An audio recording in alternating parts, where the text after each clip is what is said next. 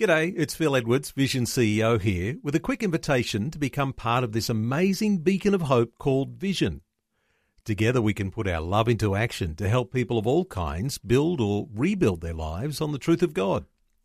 Please consider the part you can play during our upcoming Visionathon appeal, remembering that it's your support that makes Vision possible, including this podcast.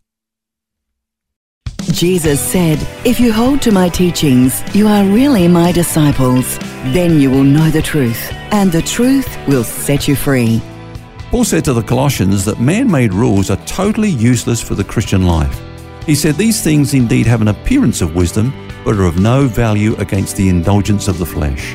In fact, writing to the Galatians, who were also being troubled by legalists, he said that legalism is worse than useless. It's harmful because it nullifies or sets aside the grace of God. He goes on to say that the one who seeks to relate to God by the law has fallen from grace. Now, this doesn't mean that they have lost their salvation, but that they are no longer experiencing God's grace working in them and through them. They have returned to the resources of the flesh. This verse in the King James Version says that Christ is of no effect to the one who lives by law. Dear friend, Christ is made of no effect to you in any area of your life, your Christian walk, your marriage, your ministry, etc., where you attempt to live by rules and regulations. You've cancelled out the grace of God in that aspect of your life. Let's heed Paul's advice to these Christians and stand fast in the liberty by which Christ has made us free and not be entangled again with a yoke of bondage.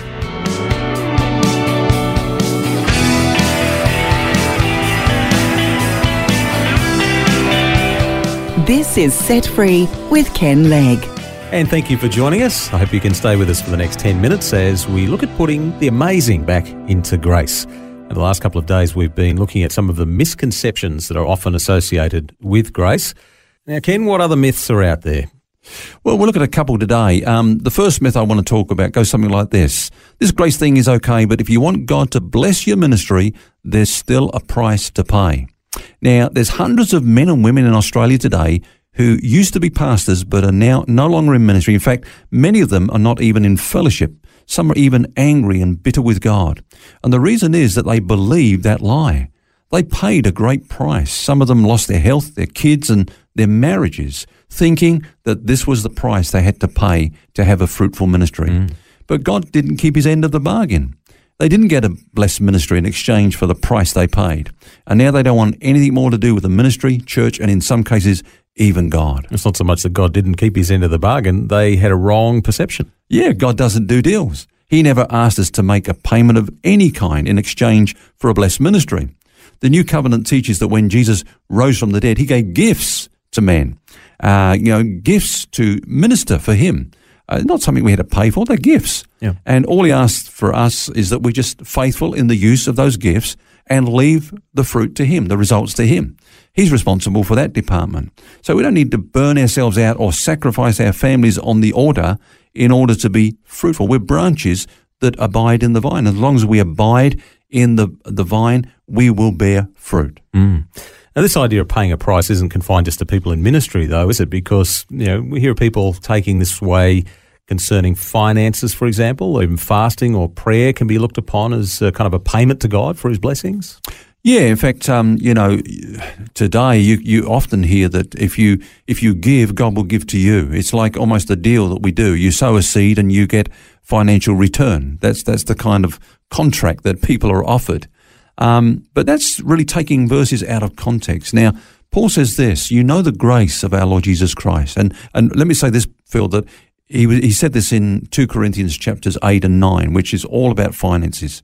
He says, you know the grace of our Lord Jesus Christ, that though he were rich, yet for your sakes he became poor, that you through his poverty might be made rich. So the question is, are we blessed because we gave to God, or are we blessed financially because Jesus gave everything to God? He became poor so that we might be enriched in all things. There's that other verse that says, my God shall supply all your needs according to what? Our seed sowing? No, it was his riches in glory in Christ Jesus. Yeah. So it's because of this is the grace of God. Jesus has paid for everything. Everything that God wants to do in our lives has already been paid for. But the concept of sowing and reaping is very much a biblical one. What about where Jesus said, give and it will be given unto you? Yeah, now let's take that in context. That's not talking about his ability to meet our needs. In fact, he said, seek first the kingdom of God and his righteousness. Okay, that's the righteousness of God in Christ. And all these things will be added to you. Now, what things was he talking about there? He was talking about those that were worried about their food and their clothing and so on. The basic necessities of life. When we're his, because of the righteousness of God, all these things are added unto us, He gave us these things freely. He gives us everything freely. Now, getting back to that verse that you just quoted, given it shall be given unto you, that's in the context of stewardship.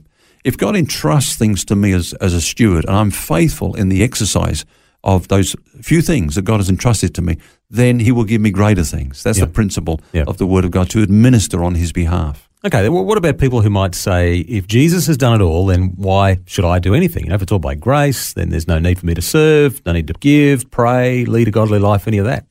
Yeah, in other words, grace demotivates us. There's no incentive under grace. Now, it may seem that that's the case, that grace demotivates us, as you say. But is it, or is it just another myth? Now, when people suggest that to me, I say, well, who preached more about grace than anyone else? Which apostle? Paul. The answer is Paul, of course. He's known as the apostle of grace. Yeah. But then the next question is, well, which apostle did more than the others? Which one planted more churches, wrote more epistles than all the others? Probably Paul. Paul, tick again. Yeah. And what did he say? He says, by the grace of God I am what I am. And his grace towards me was not in vain, but I laboured more abundantly than they all. Yet not I, he says, but the grace of God that was with me. In other words, grace didn't make him slack. It actually lifted him to a level of service that he could never rise to by his own fleshly ability. Okay, let's get personal here for a minute. What about you? Has living under the grace of God made you lazy? Certainly not. Well, my wife would say certainly not. In fact, she'd probably call me a work addict or something. Workaholic, like that. Workaholic, I don't know. But the fact is that, I work hard. I've written many books. I've travelled to many countries preaching the gospel. I pastor a church, and I've been doing this for almost 40 years now. It doesn't make me slack, but I'm not driven like I used to be before I understood the grace of God. I'm doing these things out of the rest that we find in the finished work of Jesus. But it certainly hasn't made me slack. Well, why do some people say then that grace is a demotivator? Well, that's a good question. And I think that for some people it has proven to be that. And I'll explain that by giving you an example. I know of one church where the pastor discovered, the revelation of grace and what it's all about. And he said, I'm going to preach nothing but grace from here on out. And he started preaching about grace, and it's a fairly large church. The offerings went down from 12,000 a week to about 7,000. So he did a mighty backflip. He said, grace doesn't work. Now, the fact of the matter is that what was happening there is that it wasn't that grace was demotivating his people. They had a wrong motivation up until that point. And grace took that away from them. It actually revealed their motivation? Yeah, they were only doing it because they've been told every week, if you give, you'll get. If you give, you'll get. So they kept giving, because they wanted to get more for themselves. Now, when he started teaching about grace, that God has given us everything in Christ freely, then they said, well, why should we give? Yeah. In other words, it exposed their hearts, that they were only giving to get. And God doesn't want us to do things, from this sort of mercenary basis, if you like. He wants us to do things out of a heart of love. That's the only thing that he's ever required of us, is that we do things in response to his wonderful love to us. Well, just as we close, Ken, maybe we could give a definition of grace and legalism.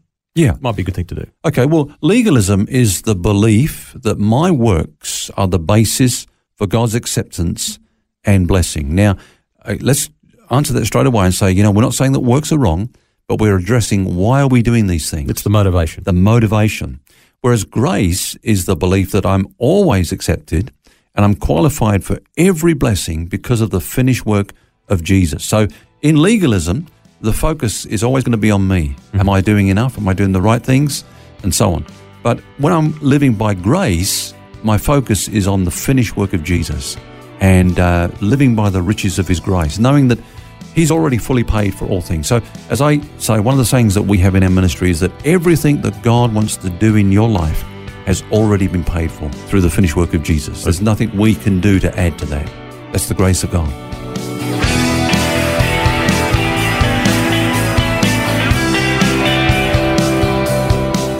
putting the amazing back into grace this week on Set Free. Join us tomorrow as we continue the conversation. And until then, remember you don't have to carry that baggage. God wants you to be set free. For books, DVDs, small group studies and other resources from Ken Legg, including the book Grace Roots, which features topics from today's message, visit the Vision Christian store at vision.org.au. That's vision.org.au.